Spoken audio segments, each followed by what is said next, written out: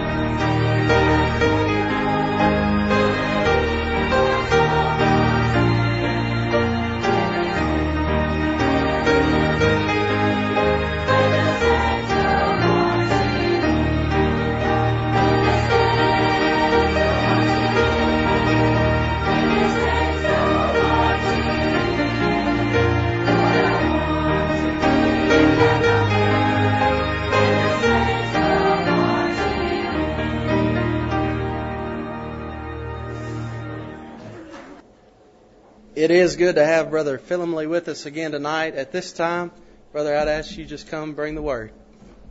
It is good to be back with you tonight. I'm going to lower that down because I begin to look at it. I get cross-eyed. Brought something with me tonight.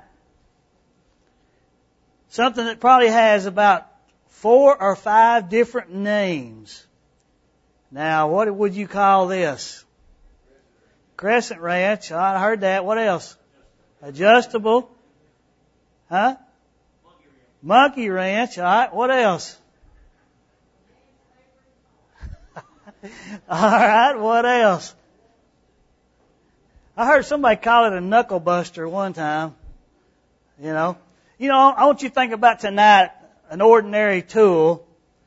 The title of the sermon will be tonight, God uses the ordinary.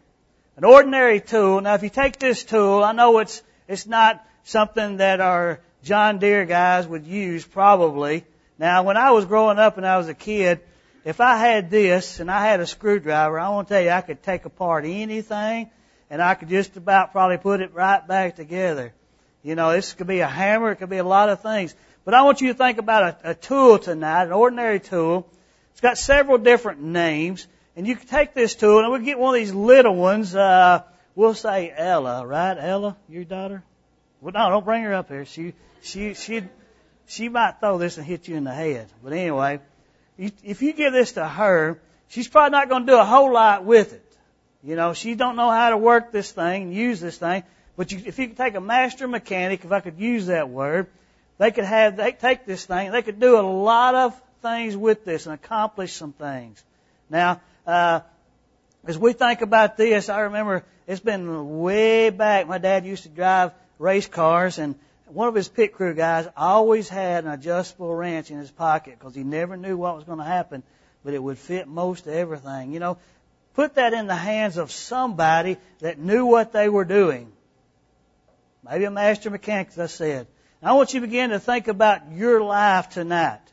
If you was to take your life tonight and put it in the hands of the Master, God, what could God do with your life? Whether you be and I don't remember anybody's name really, whether you be a John, whether you be a Trey, whether you be a Jeff, whether you be a Dina, whether you be a Tammy, whether you be any other person, put your life in the hands of the Master. What could be accomplished? I want us to see tonight a lady in the Bible, and I want to talk about her tonight. Acts chapter 9. Acts chapter 9, verse 36 was questioned a little bit more in BTC class, and was talking about sermons, this, that, and the other. And you know, sometimes there's verses in the Bible that we probably would read and we would just jump right over that verse. Wouldn't think a whole lot about it. I found in commentaries particular verses that I was really interested. Somebody had a question about what does this mean, and I would go to the commentaries and I began to read. You ever notice that? the very verse you want to read about and learn about, the commentators skip right over it. And I don't know if it's because it's so controversial or they just don't know what it's talking about or what. I don't know. But anyway, if we was to read this verse, we might just skip right over it and say there's not anything important about it, but I want to preach tonight from this one particular verse. Now, there was at Joppa. What took place at Joppa?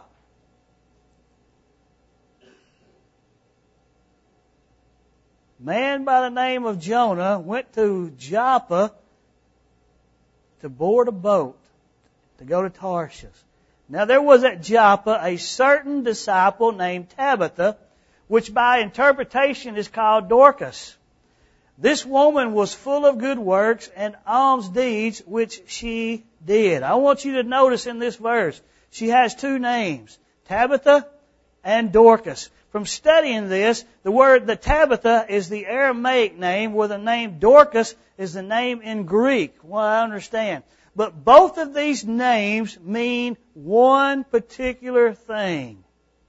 Now, I want to tell you, evidently there's something special about this woman for God to put her in the Bible. Both of these names mean one particular word in our English language. The word is gazelle. Now, you've perhaps seen these nature documentaries where they have all these gazelle animals and they're running down through there. There's two things about a gazelle that I want to talk about tonight, first of all. One is they're very swift. You ever seen the documentaries, Brother Trey? Where they're running for their life. It seems like they're swift, they're fast. The second thing is there's something about their eyes. You go to Webster's dictionary, it'll tell you in the Webster's dictionary, gazelle eyes. Now, there's something special about their eyes. God says, I want you to see this woman. Her name's Tabitha. Her name's Dorcas. Her name means gazelle. There's something special about her. There's something special about the gazelle. And I want to tie this together. There's something special about her eyes. Now, you study about her. Did some studying about her. We're going to focus on this one verse. But there's something about her eyes. I believe the Bible teaches us that she has eyes like Jesus Christ. Not that you could look at Jesus' eyes and look at her eyes and say they're exactly the same. But Jesus saw things differently than a lot of other folks saw things. Jesus was God in the flesh. He had those eyes that God saw things. God sees things. Did Jesus ever see straight to the person's heart? Yeah, He did. Now, I'm not going to say that Tabitha or Dorcas saw people's heart, but I think she saw with God's eyes and Jesus' eyes. She saw things about people. She saw things about herself, I believe. And there was something special about her. And God said, here she is. Now, she was swift, and we're going to talk about that in a few moments. She wasn't a lazy person. She was swift to do things. With those God eyes that she saw, she was swift to do things for God. I want to share with you tonight 3 things in this verses here that we see. One thing that I want to share with you is there's nothing said that she said. You study about Tabitha. The Bible doesn't tell us anything that she said. All it does is tell us what she did. You ever heard the saying? I remember my grandmother telling me, Greg, God gave you one mouth and 2 ears. Why? She always said you're supposed to listen twice as much as you talk. God gave, and I got to thinking about that, and I got to thinking about this. God gave us 2 hands and 1 mouth. Why? God gave us 2 feet and 1 mouth. Why? I believe He's telling us that we ought to be working with our hands for the Lord twice as much as maybe we're running our mouth. Working with our feet, going for the Lord twice as much. Here was a woman by the name of Tabitha. God says, I'm not going to tell you anything she said, but I'm going to tell you what she did. Number 1 tonight, He says she was a disciple. Not an apostle, but she was a disciple. What does a disciple mean? Two things. One is a learner, and the other is a follower. Now, we can sit in here in church, we can learn and learn and learn and learn. But if we don't go outside these four walls and we apply that and follow the learning, follow the teaching, what good is it? I mean, I'm not the master teacher. The master laid out His Word for us to learn from. I can't take your life, just like that ordinary tool, I can't take your life and make something out of it. But God can. Jesus can. Jesus can take your life and do some extraordinary things. God says she was a disciple. How many other women in the Bible was that title given to? 0. Just think about the New Testament. Mary, the mother of Jesus, it never was said she was a disciple. Oh, I believe she was a learner and I believe she was a follower. I'm not saying that. We think about John the Baptist's wife, Elizabeth. John the Baptist's mother, Elizabeth. Get that right. Doesn't say it about her. I mentioned Mary and Martha this morning. Doesn't say that about them. I think of a young man by the name of Timothy. His mother and his grandmother was very instrumental in teaching him. It doesn't say they were the disciples. There's something very special about her. And I want you to begin to see this as we study this Scripture. And I want you to begin to think about an ordinary person in the hands of the Master, Jesus Christ, and how God can change their life. How God can use them in a great way. The Bible says she was a disciple. The Bible says she was a learner. She was a follower. I want to tell you tonight, the highest compliment that anyone could say about you tonight was that you are a disciple of Jesus Christ. You are a learner. You are a follower. I think about where was the Scripture says that they were called Christians first at Antioch. Why did they call them Christians? Because they act like Christ.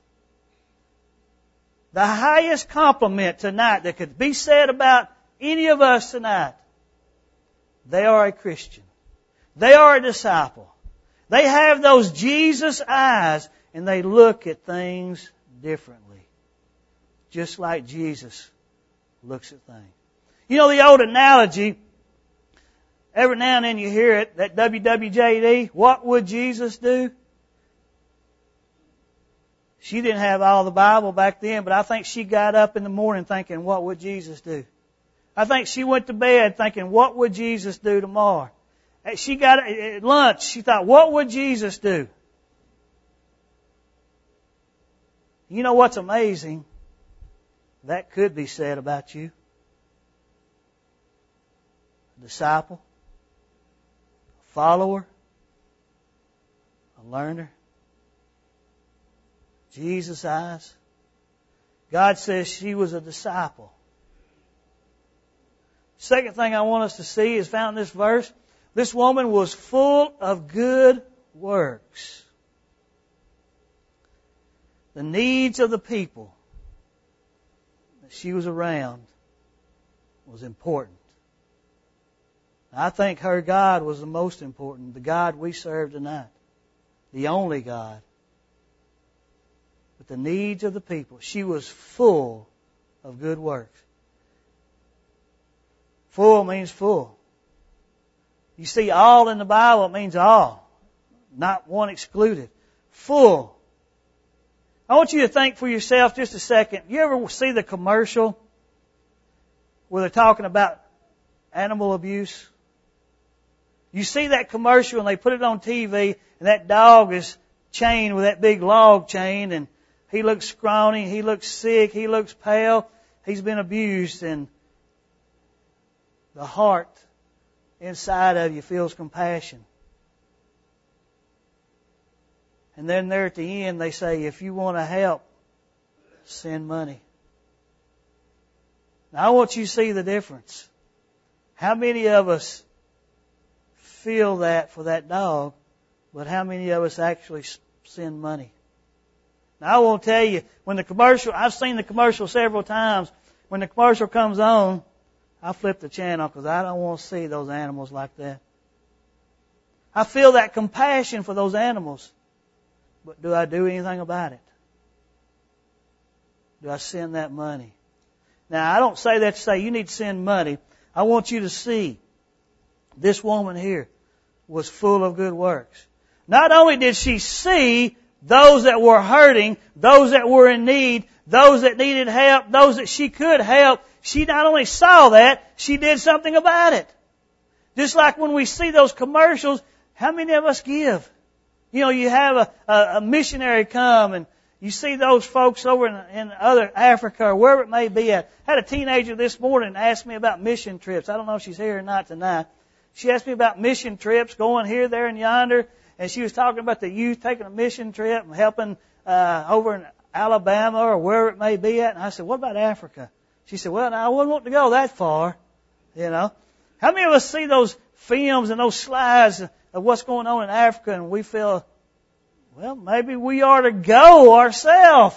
I want to tell you, Brother Greg, praise God. And I hope, you know, if he calls me to the foreign mission field, I guess I'll have to go. But right now, he's not calling me to the foreign mission field.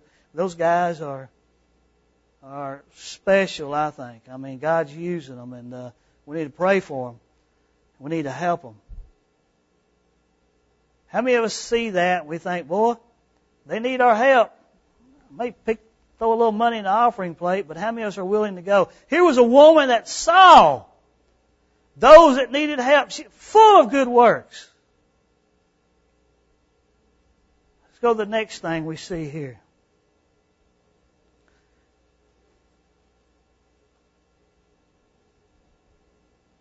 And alms deeds which she did. What does that mean, Brother Greg? I had to study that to see what it was talking about.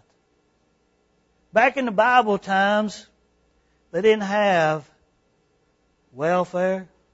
They didn't have pensions. They didn't have all these government programs we have today, and I'm not preaching against government programs, but I want you to think, they didn't have that.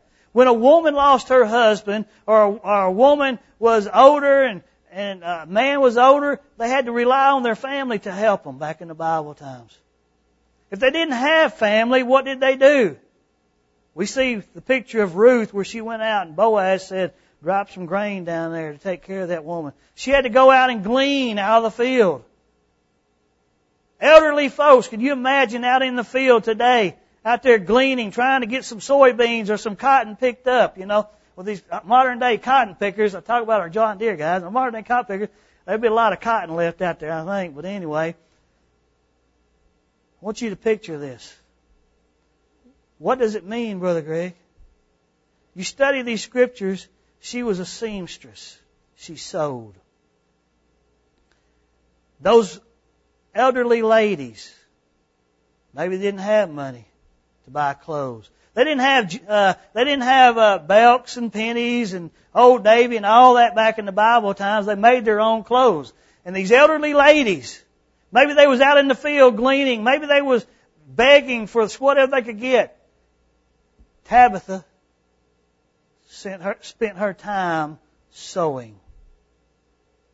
Full of alms deeds, which she did. Matthew chapter 5 verse 16 says, let our light shine before men that they may see your good deeds, and they will do what? Praise the Father in heaven. Praise God. Here was a woman that did for others. But there come a time when she died. All these ladies, they carried her up into this upper room in this particular house. And all these ladies began to circle around her. There she lay there. You study the scripture, the rest of that chapter, they had on clothes that she had made.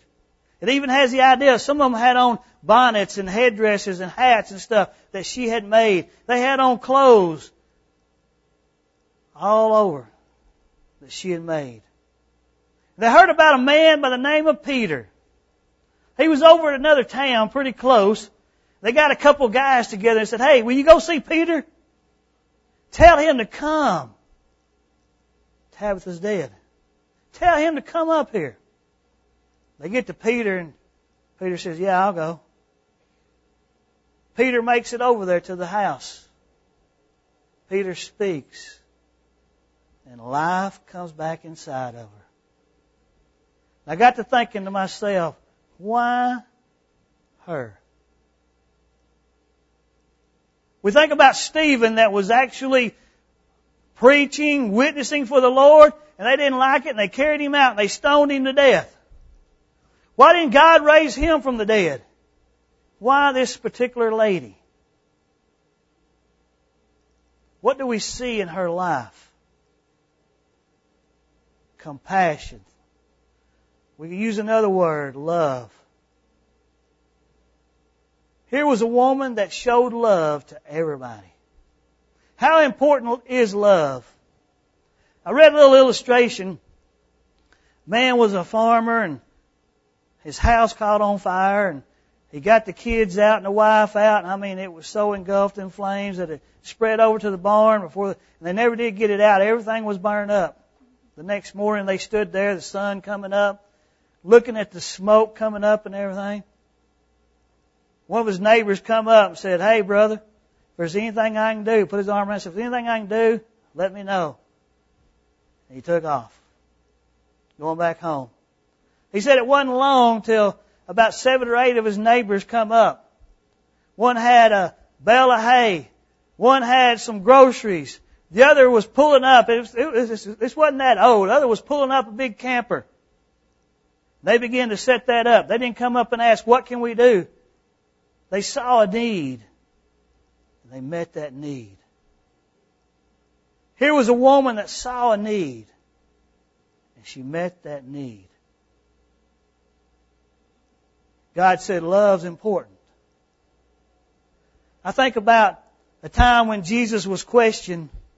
And they said, "Jesus, what's the most important commandment?" What did he say? Love God. The most important thing. Love God. But he said, wait a minute. He said the second most important thing is love your neighbor as yourself.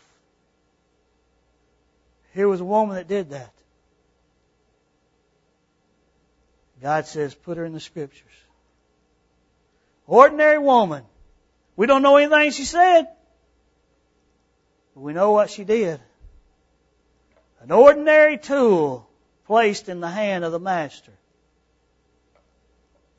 And God put her in the Bible. I want to tell you today, God uses ordinary churches. Just like this church. You may say, "Well, Brother Greg, we're extraordinary."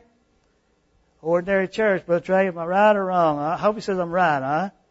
Ordinary church, maybe some good people. I'm telling you, good people.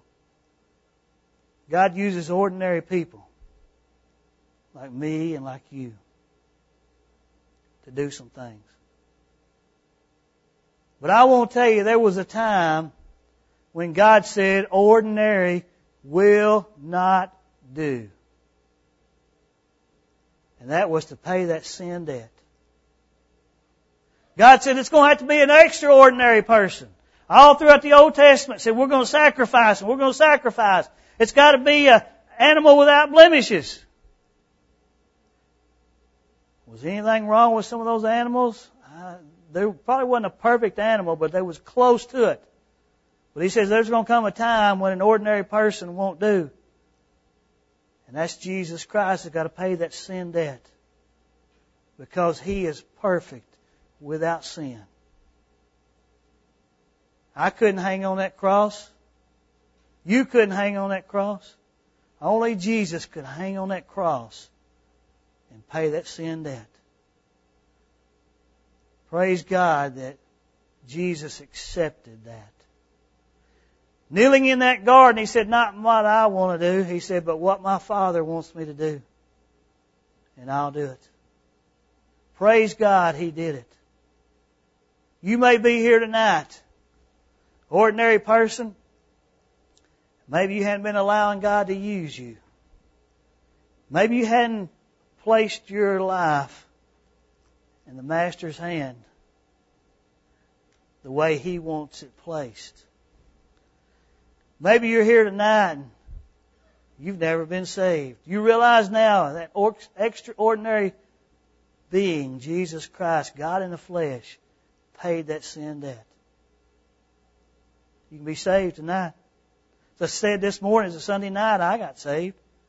Probably a lot of folks have been saved on Sunday nights, sitting right here tonight. Come and I'll show you how. Come, Brother Trey, it's going to be right here with me. He'll show you how to be saved.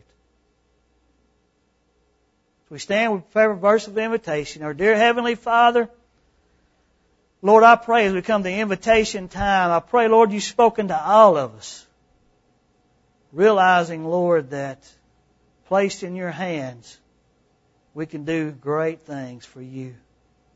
Lord, if there's someone here that needs to make some decision, and make it tonight. Lord, I pray if there's a lost person, and they realize tonight that they're not saved and they're not in the hand of Jesus. Never accepted Jesus as personal Savior, that tonight would be the night before it's everlasting too late. We thank you for Jesus. His name we do pray. Amen.